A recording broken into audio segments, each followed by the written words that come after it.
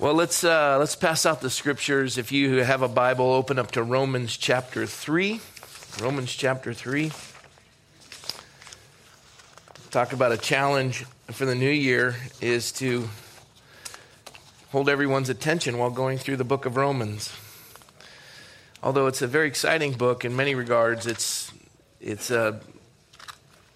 legal writing is difficult to work through in some regards. But before we stand for the reading of the word of the Lord, a little bit of, New Year catch up. I had the privilege to go last week, Monday, Tuesday, and Wednesday to Texas. And we had a chance to, a bunch of ministers gathered to pray over a presidential candidate and his wife and his two kids. They'd asked for prayer, and so we came out to do that. And I felt like a fly on the wall. I didn't know what the event really was. I'd just been invited, and I got out there, and there was just a cadre of James Robinson. I don't know if you know who he is. He was one of the ministers there. Folks who theologically I don't necessarily agree with were there.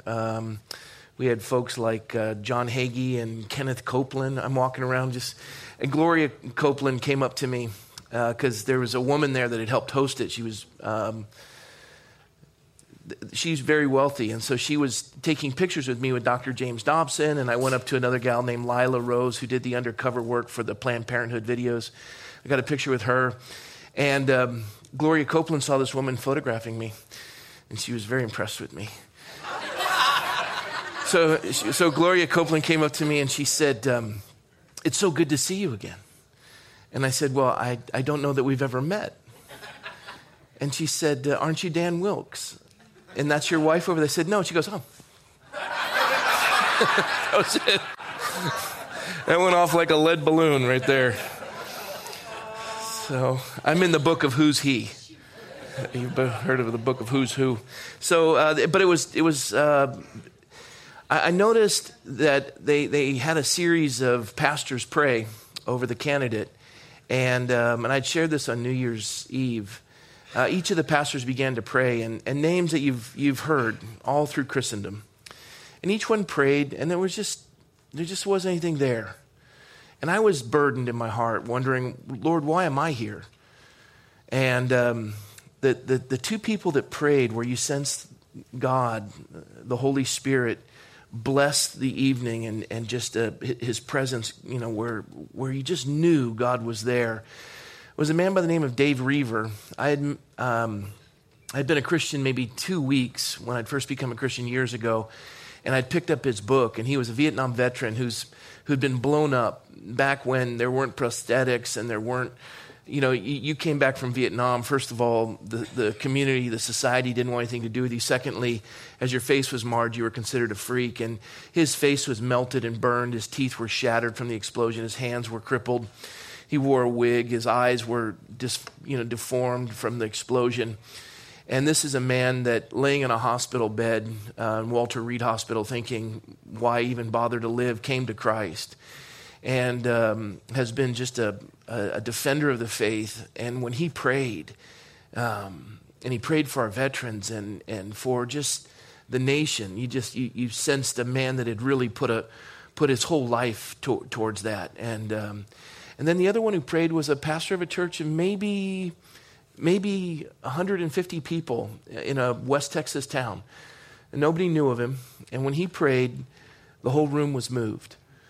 And yet, it was almost like the Lord was saying, no flesh will be glorified in my presence. I don't care who you are. The smaller you are, the more important you are. And that's not to diminish the work that these men and women have done, but it's the idea that what God is doing, He's the only one who's going to receive the glory. Now, the kingdom of God is not coming on Air Force One. And really what the Lord showed me is if this couple truly seeks God's blessing, they were there for the reason of prayer as opposed to receiving connections within Christendom to get votes. God, I believe, is at a place where if we humble ourselves on the side of the Lord, He'll lift us up. And I don't care what candidate it is, what party it is, we're at a stage where the only hope for America is the Lord. And and to humble ourselves in his presence and to cry out to him. And I think it's fitting because as we get into Romans chapter 3, I looked around the room and it was the who's who of Christendom. And yet, even seeing the who's who of Christendom and then the who's he of Christendom, there was this idea that I could find dirt on anyone in that room if he gave me a couple of minutes. James Robinson, pastor of massive ministry, has committed adultery. John Hagee, married his secretary, committed adultery on his wife. People don't realize that. I remember the time he was scourging Newt Gingrich as he was sitting next to his second wife, Callista, because Newt Gingrich, as you know, had committed adultery and married Callista's current wife. And John Hagee is speaking derogatorily from the pulpit as there's. I just thought how, and here's a man who had done the exact same thing. And I was burdened by this idea of a self-righteousness. That somehow, I have to tell you, the people behind the wooden box, the Bible says God takes the foolish things of the world to confound the wisdom of the wise. He takes the weak things of the world. The ministers are the weakest of you all. That's why he puts them here. They have to live in a fishbowl. Their lives have to be wholly examined. And this is one of those areas where the only thing good in Christendom, the only thing good in this room is Jesus Christ. There are none righteous, no, not one. And the thing that keeps us from the Lord is our self-righteousness. The thing that keeps us from his blessing is our self-righteousness. That somehow we're a gift to God. That somehow he got a bargain with me. My eloquence and my ability to make things happen is, it's just absolutely, I'm sure God is so fully impressed. But the reality is, all that is good is Jesus. And the more we lift him up, the better off we all are. And so I pray 2016, that would be the case in all of our homes and all of our families. I was deeply humbled while I was there. I thought, Lord, what do you want to do? And what do you want me to do? And the Lord just impressed upon my heart, seek me. Seek first my kingdom and my righteousness. Everything else you don't have to worry about. I'll take care of that. Seek me first. I would implore all of you in 2016, bring the word of God into your home and seek him. Seek him personally and through your family. Fathers, show your children how important the word of God is to you by example. And then lead them in the reading of the word. Bathe your wife in the water. The word wives. Even if your husbands don't do that, you do that. We're accountable to the Lord. Somebody said, what do I need to do? I'm willing. And I said, well, the flesh is willing, but the spirit is weak. Faith comes from hearing and hearing from the word of God. See, this is a problem. We don't do a lot of music and folks forget that church starts at 8. Sorry, 9. Sorry. I can pick on them. I know them. So the idea is bring the word of God into your homes, but more importantly, into your own life. And this will be a year that will be unbelievable as you press into God. I assure you. Amen? All right, so Romans chapter 3 this morning. But before I have you stand for that, let me read to you a passage of Scripture while you're seated. And you can make note of it. You don't necessarily have to turn there. You can make note of it. It'll be an illustration for our passage this morning. It's found in Luke 18, and it reads, and this is a parable of the Pharisee and the tax collector. Jesus spoke this parable to some who trusted in themselves that they were righteous and despised others. 2 men went up to the temple to pray, one a Pharisee and the other a tax collector. The Pharisee stood and prayed thus within himself. God, I thank you that I am not like other men, extortioners, unjust, adulterers, or even as this tax collector. I fast twice a week. I give tithes of all that I possess. And the tax collector, standing afar off, would not so much as raise his eyes to heaven, but beat his breast, saying, God, be merciful to me, a sinner. I tell you, this man went down to his house justified rather than the other. For everyone who exalts himself will be humbled, and he who humbles himself will be exalted. I think a tax collector back then is the same as a tax collector today. Yes? Nobody wants to reveal the fact that they are a tax collector. And the Pharisee is a religious man. The Pharisee would be a minister. The Pharisee would be a lawyer. The Pharisee would be someone who would stand for justice.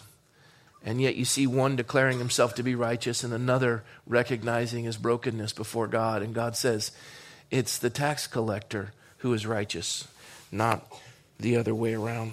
So let's stand for the reading of the word of the Lord. Romans chapter 3.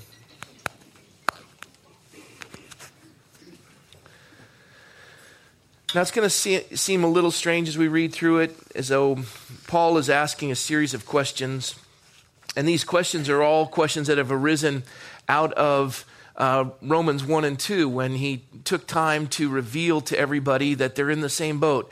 Whether you're a pagan, meaning you have no relationship with God, or you're a churchgoer, you're all in the same boat. And he lays this out, and it stumbles the Jews that are receiving this word from Phoebe in Rome as they're reading this epistle. They're stunned, like, well, wait a minute. I go to church twice a week. My parents paid for these seats. I'm the one who put in the stained glass windows. I am a churchgoer. My family's been 5 generations in this church.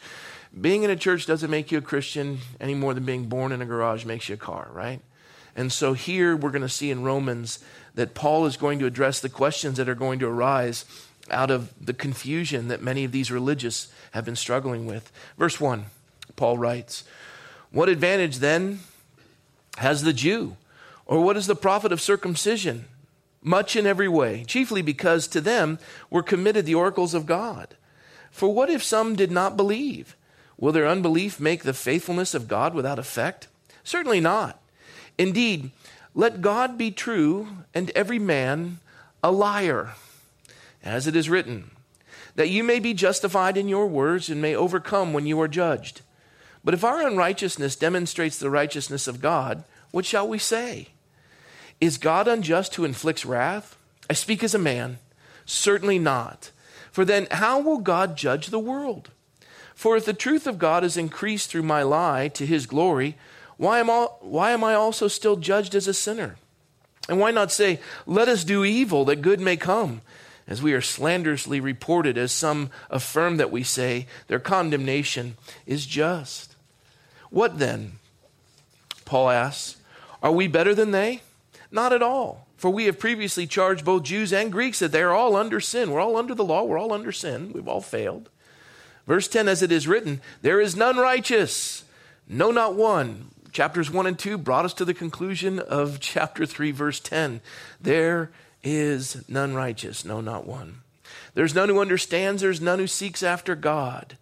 They've all turned aside. They together have become unprofitable. There's none who does good. No, not one.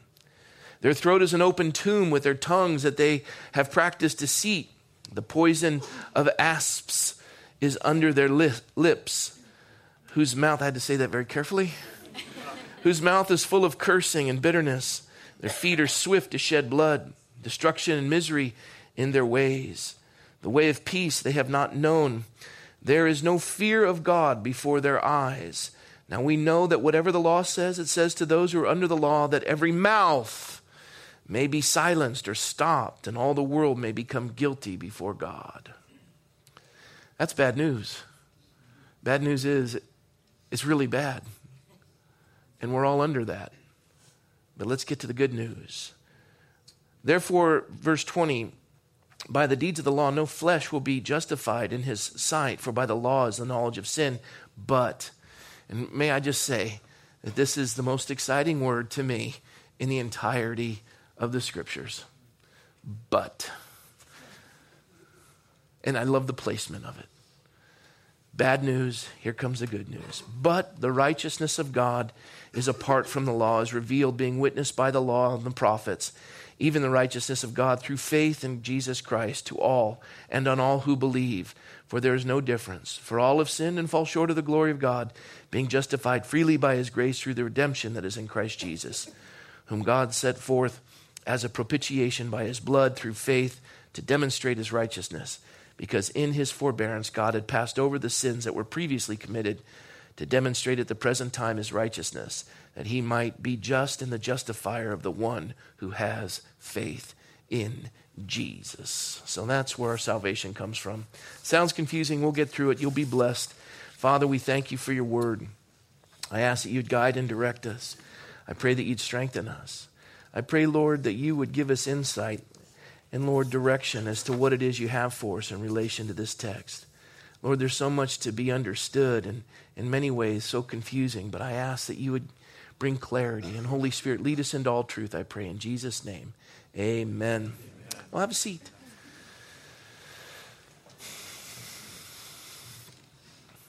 So Paul deals with chapters 1 and 2, and much like many of you in the room, you're left with questions. Well, wait a minute. I'm a churchgoer, and why doesn't that make me better than, the pagan heathen that has no desire or anything? I mean, the Boko Haram who is raping the children and kidnapping them, and the ISIS members who are beheading. You're telling me that we're all in the same boat, that we all fall into the same category.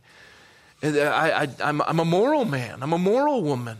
And you're telling me that I am under the exact same condition as some of the people that are just vile? Yes.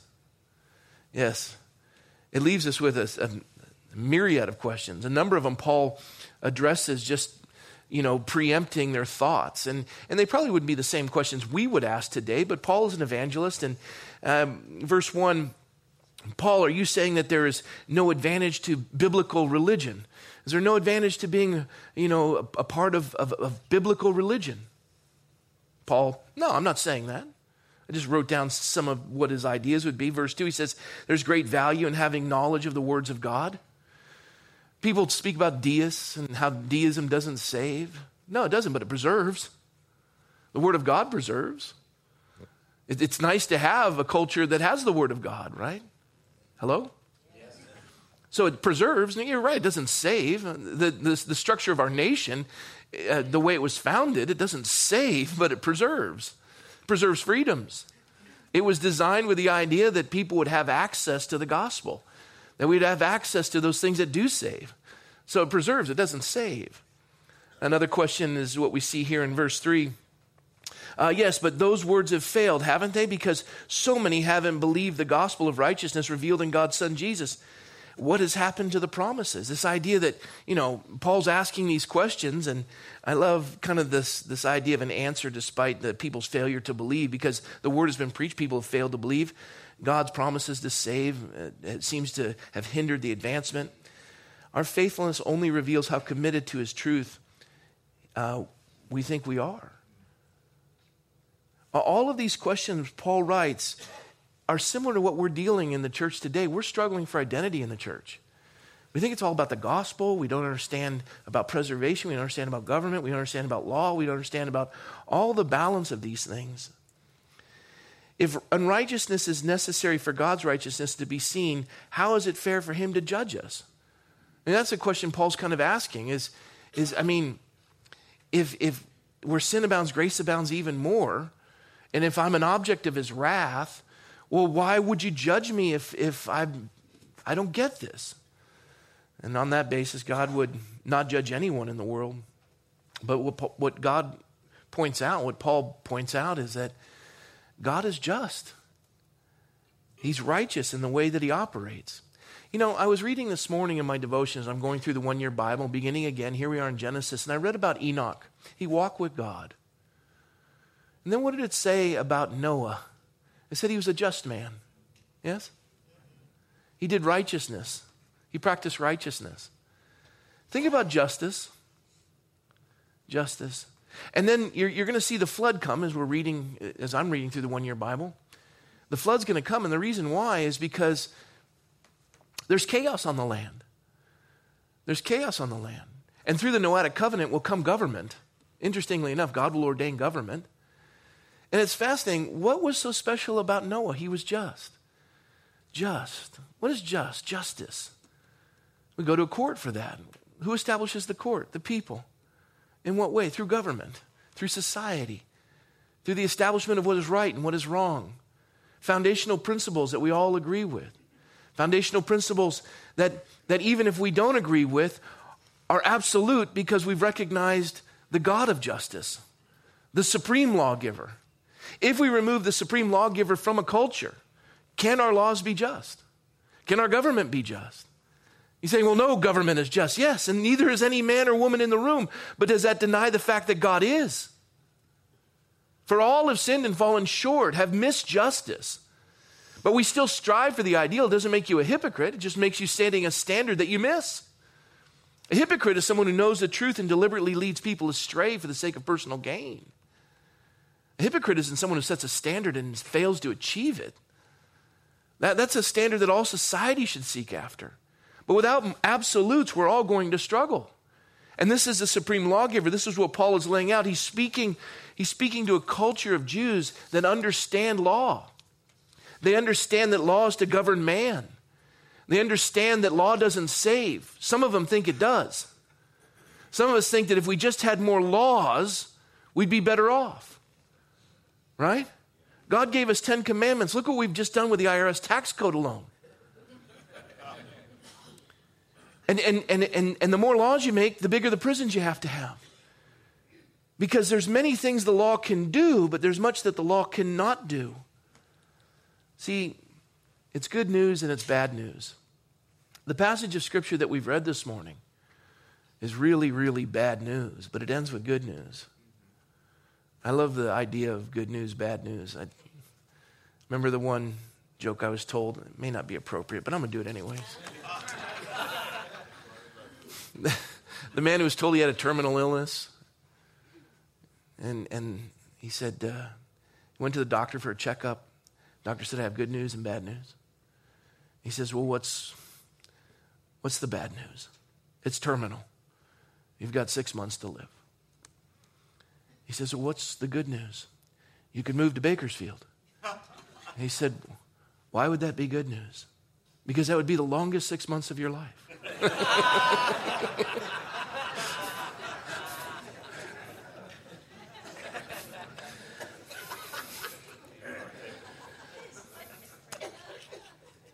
We see in this passage of Scripture what the law cannot do. What the law cannot do. I wrote a few of them down. The law can only reveal sin, but it's powerless to save us from sin. The law can reveal sin, but it's powerless to save us from sin. The law doesn't make people righteous. It just makes you realize you break it. The law can show us our weakness, but it can't provide us strength. It can condemn us, but it can't justify us. The law commands, but it doesn't enable us. Right?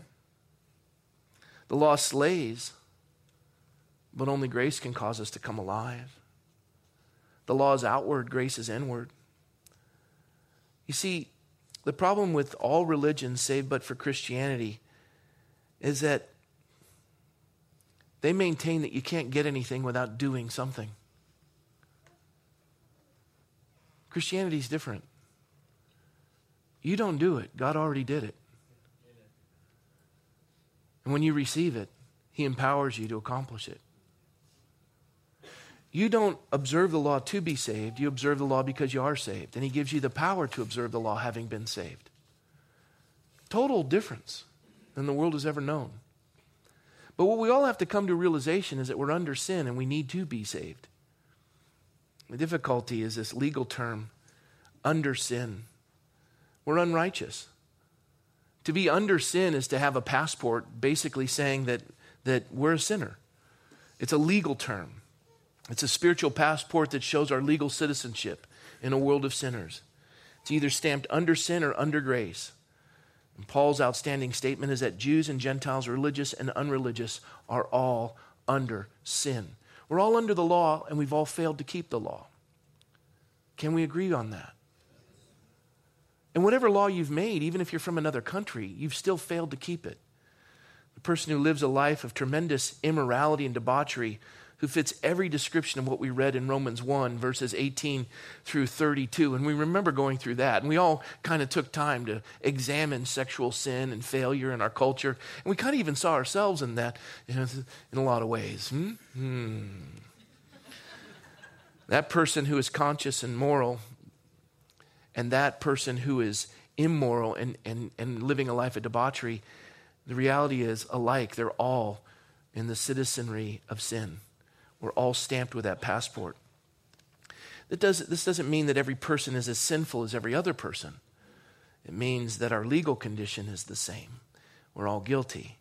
We're all lost, and there are no degrees of lostness. Do you understand that? Yeah. We're all lost. There's no degrees of lostness. There's degrees of morality. Some are more moral than others, but we're still all lost. We're all understanding we're all guilty.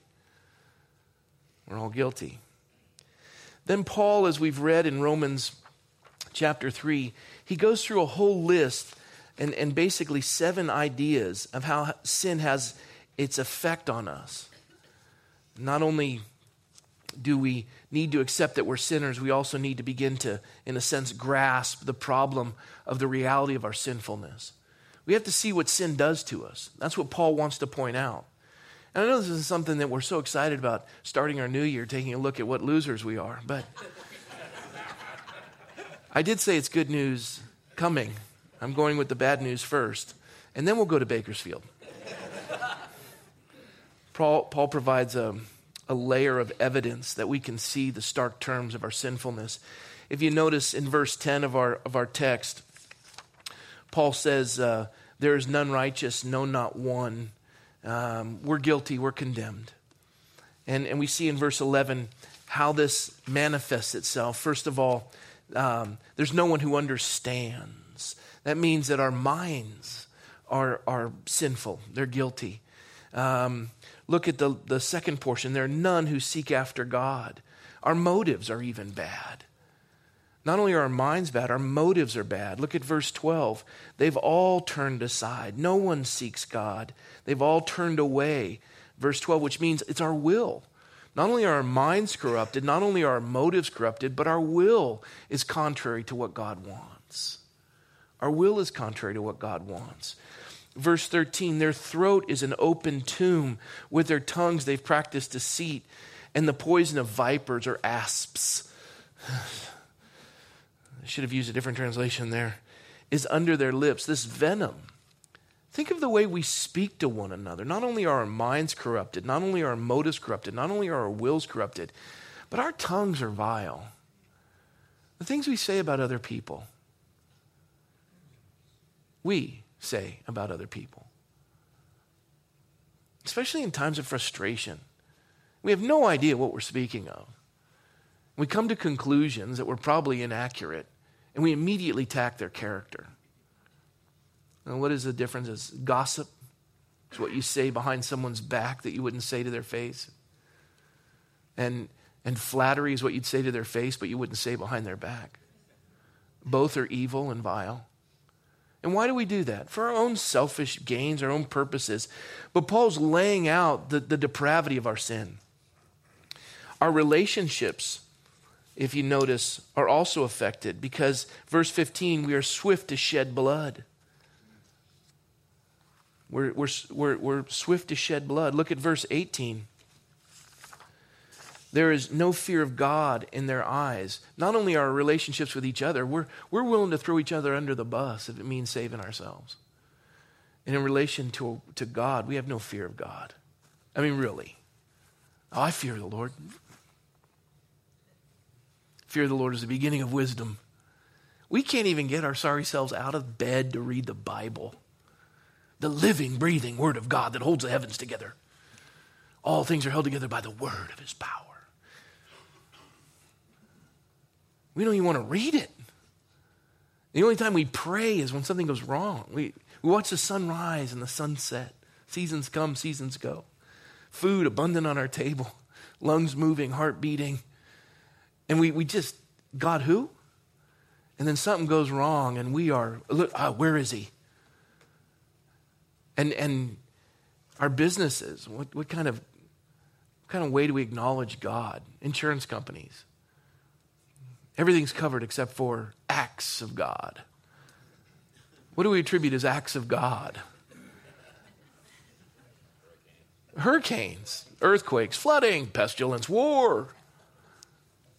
That's the wages of sin manifesting itself in the Second law of thermodynamics, everything breaking down and reducing to its least common denominator. And that's acts of man. Acts of God is, he's holding it together by the word of his power. We should be on our faces going, thank you, thank you, thank you. Apparently not. It's a depressing list, to say the least, and we're all in it. But it claims two particularly surprising conclusions, striking conclusions. Paul says, no one seeks God. No one seeks God. And no one does good. Those are some huge conclusions. No one seeks God, and no one does good. No one fears God. We just read that. There is no fear of God before their eyes. No one fears God. You see, the solution, the antidote to this venom, to this bad news, to the hope of 2016 and a transformation of our country, it's really simple. Fear God. That doesn't mean be scared to death of him. It means respect him. That means honor him. That means put him first. That means give him preferential treatment. That means make him a part of everything you do. Don't take a step without checking with him first. That means raise your family with what he desires. It's like a child that has a healthy respect for their parents. My mom and dad wouldn't want me to do that. My Heavenly Father wouldn't want me to do that. The antidote to the troubles of our world is to fear God. Romans 3:11, no one seeks God. You see, sin is characterized by running from God. We run from him. And here's what happens, and this is what our life previous to today has been all about. Sin makes you forget God. Our culture's forgotten him. It makes God unreal to us. He's the butt of every joke. He's the ridicule of every sitcom and every movie. He's the joke in politics. And anyone who fears God and wants to stand for him becomes the butt of that joke. And the more that we run from God, the more that we don't seek the Lord, the more we forget him. And then we don't pray at the dinner table because it's a waste of time. He's not there. I just saw it on the TV. Carl Sagan says all we have is matter. There's nothing else. We let our children be educated in this and we've forgotten him. Our government no longer acknowledges him. Yes, we spend money with coins that have the depiction in God we trust, but it's just become a statement that nobody cares about. Christians don't even seek him. Seek the Lord with all your heart, soul, strength, and mind. Love your neighbors yourself. On these two commandments hang all the law of the prophets. We don't even do the first, let alone the second. And what happens is our culture, as we move away, and we've forgotten him. He's still there. We've just forgotten to include him. We don't think it important anymore to put our right hand up and no longer put our hand on a Bible. We no longer think it important nor to defend it nor fight for it. We no longer think it important for our children to pray. We've forgotten him. The opposite of fearing God is to run from him. Our passion is to come before him and to say, Lord, you're everything to me. You see, there's two ways to live life. There's two ways to live life. And this is a good thing to consider as we begin a new year. Two ways to live life. Forgetting God's reality or being aware of his reality. His reality is he's God and we are not. And he calls the shots. And we're to do his bidding. And we're to fear him and honor him. Or live our own reality. Forget him. Run from him. Their throats are open graves in verse 13. It's only if the glory and love of God are unreal to you that you can lie or harm with your tongue, or that you can fight with people and be willful in your heart to speak ill of them and to do evil things. We are becoming vicious. Our throats are open graves. Our mouths are just awful. And yet, we come to the conclusion, as I emphasized in the reading of verse 19, that every mouth may be stopped. Enough is enough. And all the world become guilty before God. Couldn't we all just for a minute just stop and agree that it's awful? And we're reaping what we've sown. And we've been forgetting about him for far too long. And he isn't preeminent in our lives. And we acknowledge we don't fear him. We don't seek him. Couldn't we just share that conclusion? Because Paul's taken the beginning of the book all the way to verse 19. And he says, listen, I don't care who you are. We're all without excuse. You know what happens when you're busted? Now, there's been a couple of times in my life I've been just stone cold busted. I mean, caught so bad that I just felt like an idiot.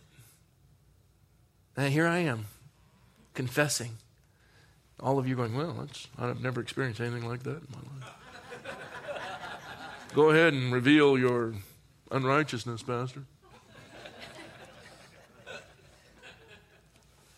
I remember I lied to my dad.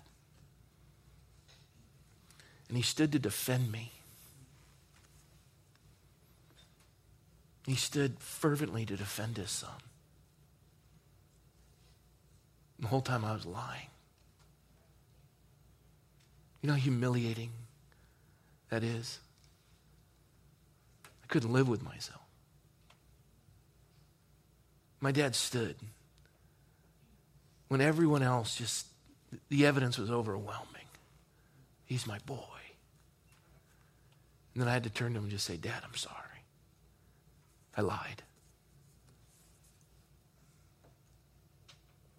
I just stood there. I couldn't speak. I had nothing to say. Do you realize that's all of us? Big, bright light shines into the crevices of our souls. And there it is. The filth. And you're standing before the one who you've hurt. You don't even know what to say.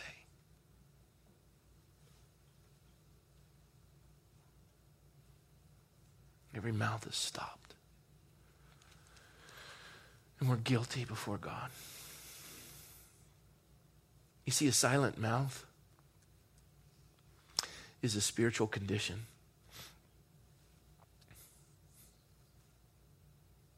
It's a good thing. I remember my dad saying, son, thank you for telling me the truth.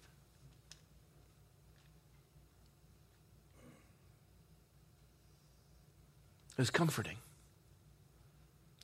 And we had a long talk about character. You see, a silent mouth is a condition of a person who knows they cannot save themselves. Dad, can't you see it? Everyone else does. All the evidence points to me. But you said you didn't do it. I did it. I'm guilty. I did it. Well, son, we can always deal with the truth. The truth is a good place to start. A wise man who wasn't even a Christian, gave me the clearest illustration of a text that most would find confusing. Can't we agree our mouths are stopped? Can't we stand before our Father when the evidence is overwhelming? Enough with the games. I don't care how you present yourself and how tough you look in the new suit you got for the jury. We want to come to the truth, because until we get to the truth, our spiritual condition is lost. You see, a silent mouth is a spiritual condition. It's a condition of the person who knows that they cannot save themselves.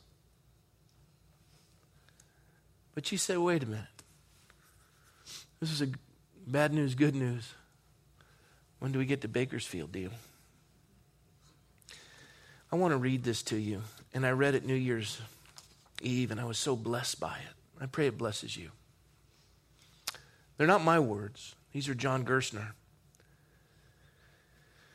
Ready? The way to God is wide open. There's nothing standing between the sinner and his God. He has immediate and unimpeded access to the Savior. It's Communion Sunday. Immediate and unimpeded access to the Savior. There is nothing to hinder. No sin can hold you back, because God offers justification to the ungodly. Nothing now stands between the sinner and God but the sinner's good works. Nothing can keep him from Christ but his delusion that he has good works of his own that can satisfy God. All they need is need. All they must have is nothing. But alas, sinners cannot part with their quote-unquote virtues.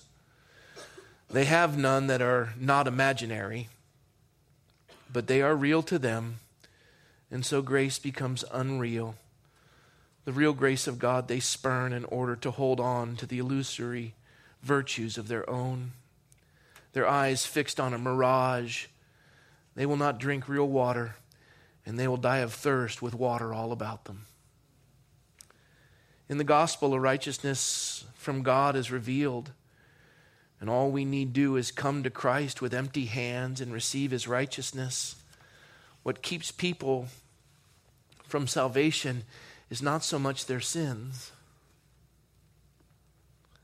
but their good works. If we come to God telling him that we are good, offering him the works of our hands as our righteousness, we cannot take the righteousness he gives by grace. We need to give up our goodness and repent of our religiosity as well as our rebellion. We need to come with empty hands and silent mouths and receive. Good news. Verse 22, the righteousness from God comes through faith in Jesus Christ to all who believe. There is no difference, for all have sinned and fall short of the glory of God. All of our mouths are silenced. And we're justified freely by his grace through the redemption that came by Christ Jesus. Romans 6:23 says, the wages of sin is death, but the gift of God is eternal life through Jesus Christ our Lord. You see, that's the truth. That's the truth. And the truth is always a good place to start. There's a lot of bad news in our world today. It seems like it keeps getting worse and worse.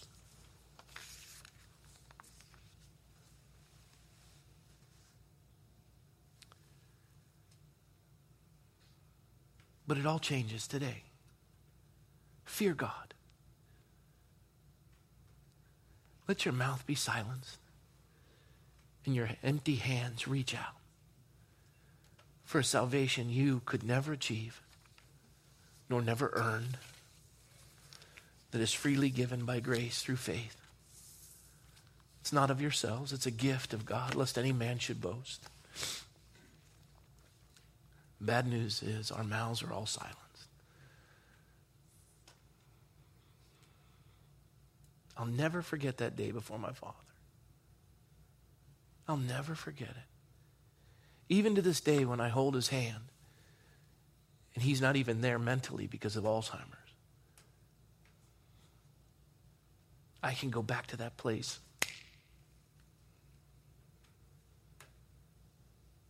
Son, the truth is a good place to start. And the beauty of it is, if your mouth is silenced, like mine was before my Father, and we can all agree that we're guilty. Salvation by grace through faith. It's a gift of God, not of works, lest any man should boast. Jesus Christ has justified the unrighteous by the propitiation. He's wiped the slate clean. He's put his righteousness on your account. You could never earn it, and he gives it. And what's fascinating is, yes, there's moral men and women, but now the motivation is not to impress people, but to honor God. We don't do good things to receive salvation. Because we've received salvation, we now, by God's ability, have the ability to do good things. He changes us from the inside out. But only those whose mouths are silenced and whose hands are empty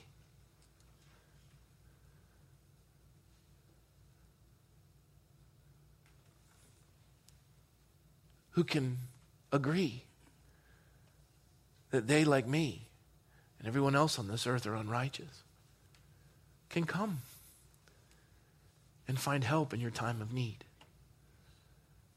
A salvation so great it changed the world. And it's done it for thousands of years and can do it again. The hope for 2016, fear God. And with your silent mouth and your empty hands, come and receive the salvation of the Lord and the forgiveness of your sins and the righteousness of God. Otherwise, you live your illusion and you drink from the dead water of your mirage and you impress people with your flattery and you navigate with your gossip and you play your games as the clock ticks and your body fails. You don't fool anyone. There are none righteous. Come and receive. This is the good news. Eternal life for all who would believe. In Jesus' name, amen. Let's pray.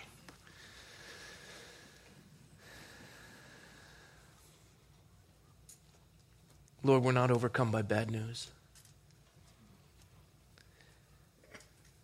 We're all under the law of sin and death, but we've overcome that by the Spirit of life in Christ Jesus. We agree that we need you.